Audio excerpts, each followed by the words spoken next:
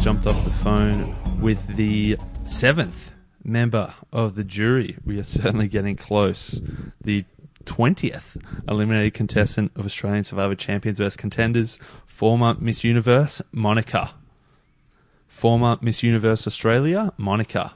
It was good to chat to Monica and talk about her strategic game. She said in her jury villa, she played a very strong social game, which I think was pretty evident, but it was also good to talk about some of the strategic moves that she was able to play along the way. We also quickly at the end talked a little bit about Russell and how even though on the screen it looked like he might be trying to do a Samoa 2.0, she wasn't having a bar of it, as well as being thankful that she didn't drift away on that raft. So it was great to chat to Monica and hear a little bit more about her game. And here is Monica.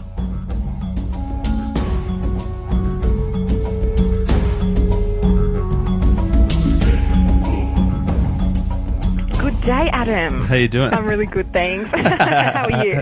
Fantastic. Hey, it looked like you had a hell of a lot of fun out there. It looked like you enjoyed a lot of the game. Is that right? Totally, definitely. I mean, I went in there with an open mind and just sort of a laid-back attitude, go with the flow, whatever happens, happens.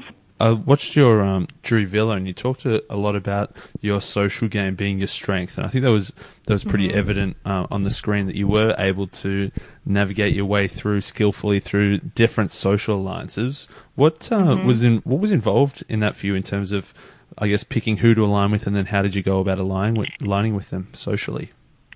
Yeah, well, so basically I had two gameplays during my time on the island. The first part was before merge.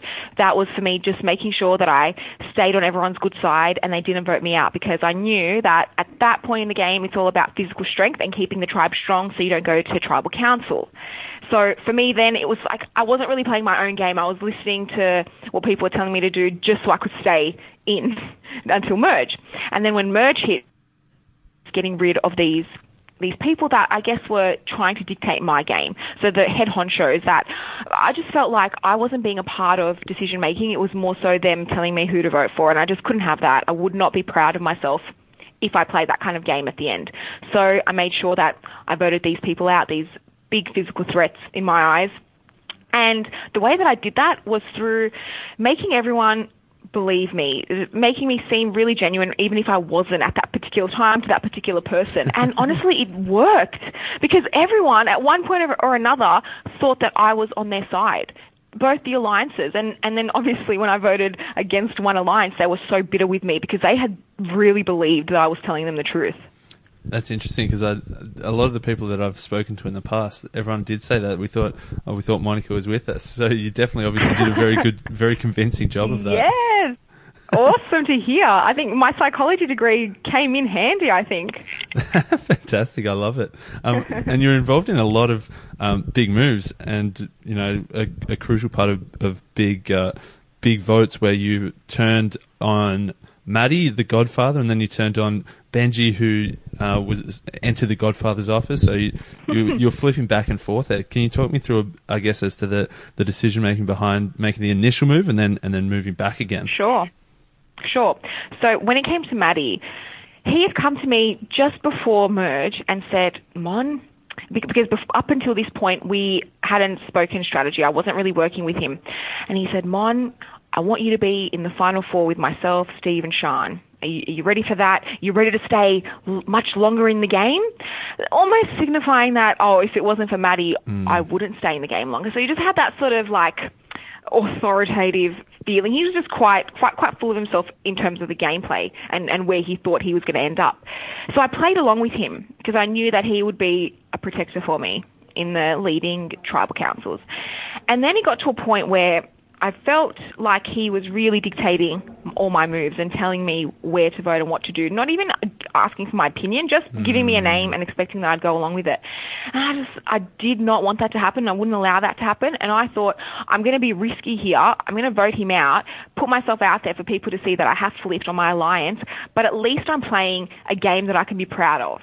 That's simple as that for me. I wanted to have a bit of fun and I wanted to actually play, not just listen to what I've been told. So that's how the Maddie vote came about. And obviously I had people like Brian and Benji and Chanella who wanted to vote him out as much as I did, just because we all knew he was trying to rule the roost. And then I actually thought for a minute that I would play with Benji. I mean, I'm quite trusting as a person, you see. So all these people and them being friendly as normal people, I sort of took it. I took them all at face value. So for a day or two, I thought, oh, maybe Benji and I could work together. And then so I wasn't actually planning on voting him out in the next tribal council. But the morning of the tribal council that he ended up going home, he woke me up before dawn, shook me up, and he was like, we've got to talk strategy. And he was quite, like, he was erratic, you know, he was just so panicked, and I thought, don't like this, like, don't like him, I just didn't get a good vibe from him. And then throughout the day, I sort of asked a couple of people, you know, what has Benji said to you? And he pretty much promised all of us the same thing, take you to the final two, like, thinking that none of us would actually have a discussion about it. And then that's how I thought, nah, I'm flipping again. Can't have him here anymore. He's too dangerous, too erratic. See you later, Benji. And I think anyone waking up before sunrise that'd really piss me off as well, I reckon. Yeah. I was like, let me sleep. My God. And I think, I guess a part of, you know, building these strong relationships, then it looked like it is then tough to backstab people, and then to... Obviously, you've built such a strong relationship, but then you have to go and, go against them, and it looked like you had a bit of a hard time on a few occasions. Yep, that was really, I guess, the nail in my coffin, because up until that point, when it really did get intense, like, so probably the first 2/3 of the game, I didn't have any emotional attachment. Voting people out, I knew it was part of the game, and I was really happy to do so because it meant that I was moving forward. But then when we got to the sort of nitty gritty, and especially Sian. Like, so Sian is the one that honestly, she was the reason why I'm here, I think, because I fell for her genuine act, and I really thought that she was being honest with me. So when the time came, and I thought to myself, I just can't have her. She was never in my plan to be in the final 3 with me. I knew I had to vote her out. But I felt so guilty doing so because I really believed that she was with me, and that, I don't know, I just felt really guilty. It was horrible. I can't believe that she manipulated me that much. So I ended up almost revealing, well, not almost, I revealed to her at one stage when we thought we were voting her out. So last tribal council, when she played her immunity idol that she found. So that afternoon, I ended up telling her, look, I'm sorry, Sian, but I just can't have you in my game anymore. You're too strong, and, you know, you have to go. And she obviously used that information and to solidify the fact that she was going to be voted out. And then that was sort of the beginning of the end for me. I like it. It's been a good insight into your game. I know we're sort of coming up to time. I just want to make sure I ask you about Russell at the very start. Did you ever entertain the idea of working with Russell? Oh my gosh, no. Russell, I could see through him straight away. He was so chauvinistic, and he was just telling me what I wanted to hear, and I knew exactly his gameplay. I didn't even have to know who he was as a player to know who he was as a person.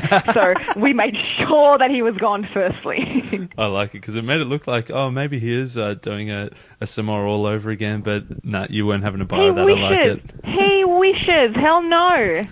Fantastic. Can I just say, I wish you got to see a little bit more of my gameplay, because I was a lot more vocal, and I had, I think, a lot more to do with everything that happened than what you could see. So thank you for giving me the opportunity to tell you a little bit more about what actually went down. No worries. I can definitely see that you were definitely that swing vote and a crucial vote in some of those massive ones. I was glad to talk to you. I thought you might have drifted away on the raft, never to be seen again. But thanks, thanks for the chat. Stop it, you. Don't worry, I'm not going to faceplant anymore, and I'm back home on safe land. Thanks so much, Monica. Good to chat. Thanks, Adam. See ya. See you later.